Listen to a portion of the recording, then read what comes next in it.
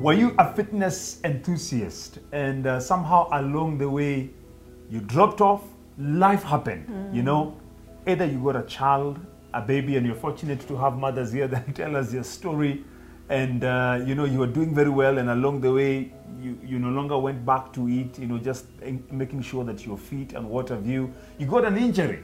It happens, you know, you get hurt and you're like, now you have a very good excuse, in quotes, of not working out. You know, you just got bored. Maybe moved places, moved locations, moved careers, and one or the other, you just fell off the bandwagon.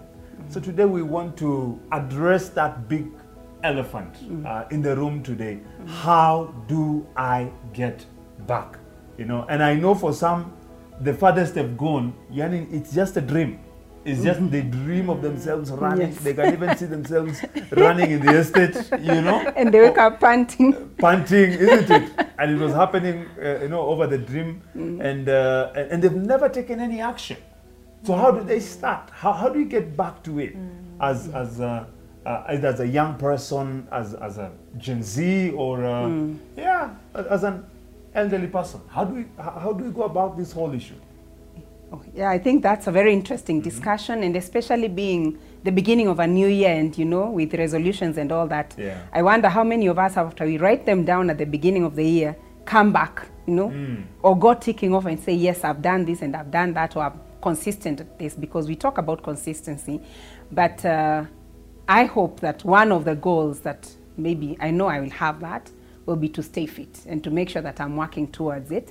But I think for me, one of the ways of just making sure that I get back, or for those who have never started especially, is to just kill that procrastination, because I think procrastination is the worst enemy that you can ever have, you know. I agree. Saying that tomorrow I will do this, or tomorrow I will start, tomorrow I will jog. Then when you get to, if today is Monday, you say tomorrow I'll do it. Come Tuesday, you say, no, there's still Wednesday, you know. If you keep doing that procrastinating, you will never start. So I would say the time to start would be today and now, you know. Yeah, do whatever you can and start moving. Yes. I totally agree. Yeah. I totally agree. Yeah, it's true. And just as you're saying, tomorrow never comes, you know. And then especially once the week has started and you're halfway, then you're like, next week. Or the month has started and you're halfway, it's next month. You know, so I think because it's at the beginning of the year, you know, let's be intentional about it. Put it as a priority, up there, you know, not down here, up there, and plan yourself on how you're going to make it succeed. You know, it's one thing to say, I will start, but then the how is another story. Yeah, so if you just write it down, or you have it in your mind and say, I want to get back to exercising, or I want to start exercising, but you don't think through the how, it will still be a goal in a month to come or a year to come. You know, so I think it's, how are you going to do it? So do you want to go to the gym? Do you want to go swimming? Do you want to go walking? You know, what time do you want to do that? For how long? You know, look at your schedule and see, how do I work it around to ensure that I'm able to do this? Is it 3 times a week? You know, is it 5 times a week? What exactly is it? So don't just put it as a goal and leave it there, but look through the details to ensure that you succeed in doing it. Yeah, I agree. Yeah. I totally agree. Yeah. So it's make it primary. It shouldn't be a by the way or a secondary bit in your life. It's an essential aspect. And I can tell you, for us here, even as believers, the same way we are intentional about building our spiritual lives is the same way we need to be intentional on taking care of our bodies and making sure we are moving. I recall a few years ago, I think two or 3 years ago, I had an injury. I was playing football and it was in Romania, where I was serving in Eastern Europe. And I was given a good challenge. It was there was no referee, but I think that must have been a red card. And if it was real football, that person should have been fined properly. So I was swept. I didn't know I was flying. You know those times when you're in the air, you think you're running, but kumbe I was in the air. And unfortunately, when I landed on my hand. And I broke this part, you can imagine. I literally broke this part and I saw the bone just pop out. and it was painful. Those are those moments when you cry and feel so much pain until the pain no longer painful, yeah. you know. Yeah. And after that, I for a few, like 1 or 2 weeks, definitely I went for the procedure and what have you, and for like 2 weeks I was there. But because I knew it was so important for me to work out, I had to do something. I knew anything to do with carrying weights or doing something, I could not do that. Yeah. All right. But I noticed I could walk on the treadmill. I could run, on the treadmill.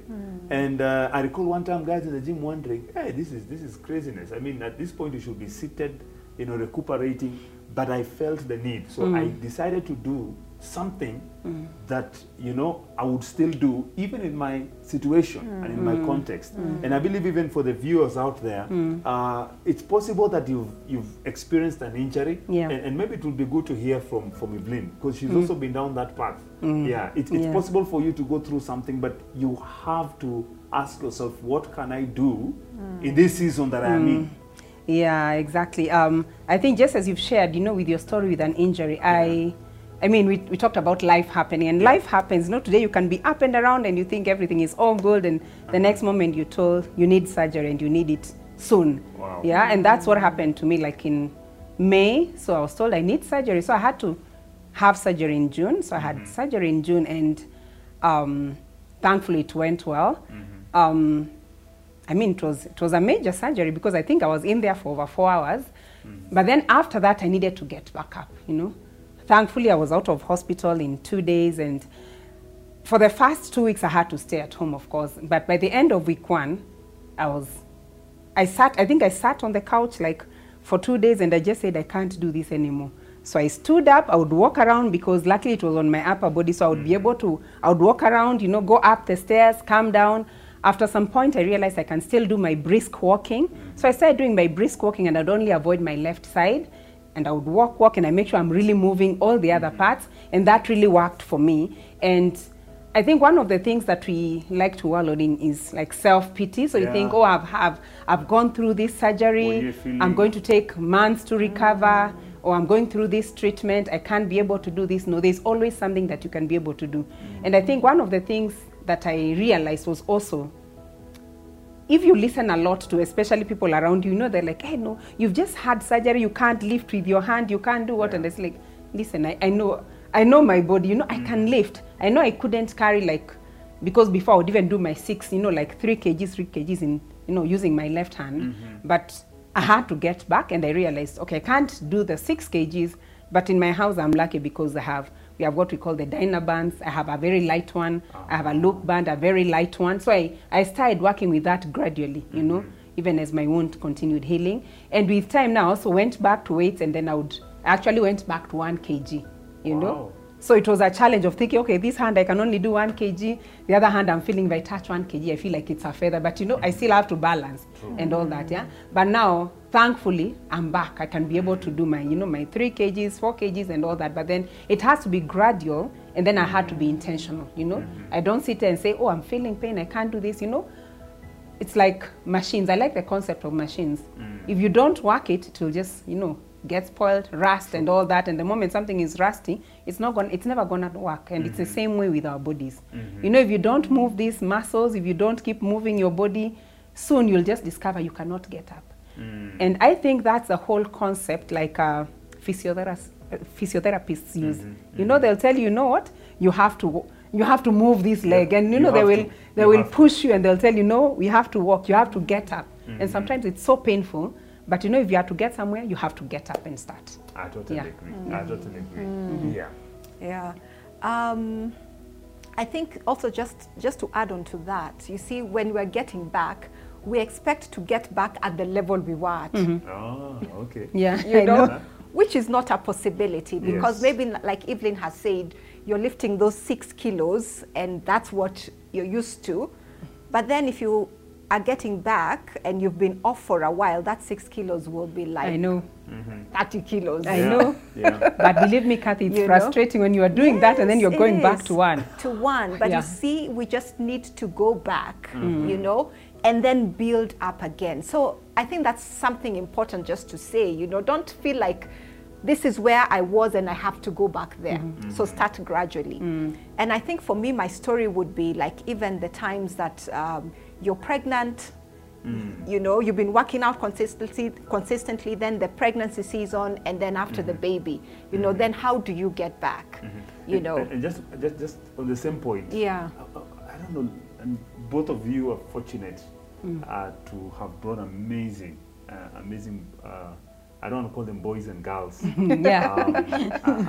Amazing children, you know, and adults and young adults in this world. What happens? What happens when somebody is there just about, you know, they get pregnant and suddenly guys are eating and you're wondering, hey, the meat is out there that we watch our cooler, they're eating for 2 people, you know, and that trend continues even after the child is born. I don't know. Maybe you can share your story and tell us how did you overcome that, or are you one of them who are busy consuming 20 liters of fermented porridge, you know, after every 30 minutes? I don't know. I think for me, I was fortunate enough. That's one of the things my doctor took me through, because it's one of those myths. Oh, now you're pregnant, you're eating for 2, you know, but you're like, no, eat as you are eating. God created our bodies in such a way that whatever we eat, the baby gets. Wow. You know, so you don't have to feel like, okay, so I was eating this much, now I have to eat double. You know, so you just continue your life as normal. Wow. You know, you just continue as so it's a myth. It is a myth. It is a myth. Yeah. So just to continue as normal. Yes, at times you may feel hungry. And even after, you may feel that hunger, but it could be that you're just thirsty for water. So remember, even with the breastfeeding and after the baby, the water still counts as your fluid intake, because that's what you need to take in. So it doesn't have to be that 20 liter of porridge per se. Yes. Awesome. Yeah. Awesome. So not eat for 2, just eat for 1. eat for yourself, which is and very I think important. also just stick to what you have planned for yourself and believe, because I think especially when you live with, or you bring relatives around and maybe you've had the baby and they've come to see the baby, you know, they'll fill your table with everything and you're told, no, you must eat, especially if it's your mom. Hey, there's no you're not eating when your mom is there, you know. It's like, no, you have to eat, the baby needs this food, you know, and all that. So I think you also have to remember that it's all about you, and also just make the people around you aware.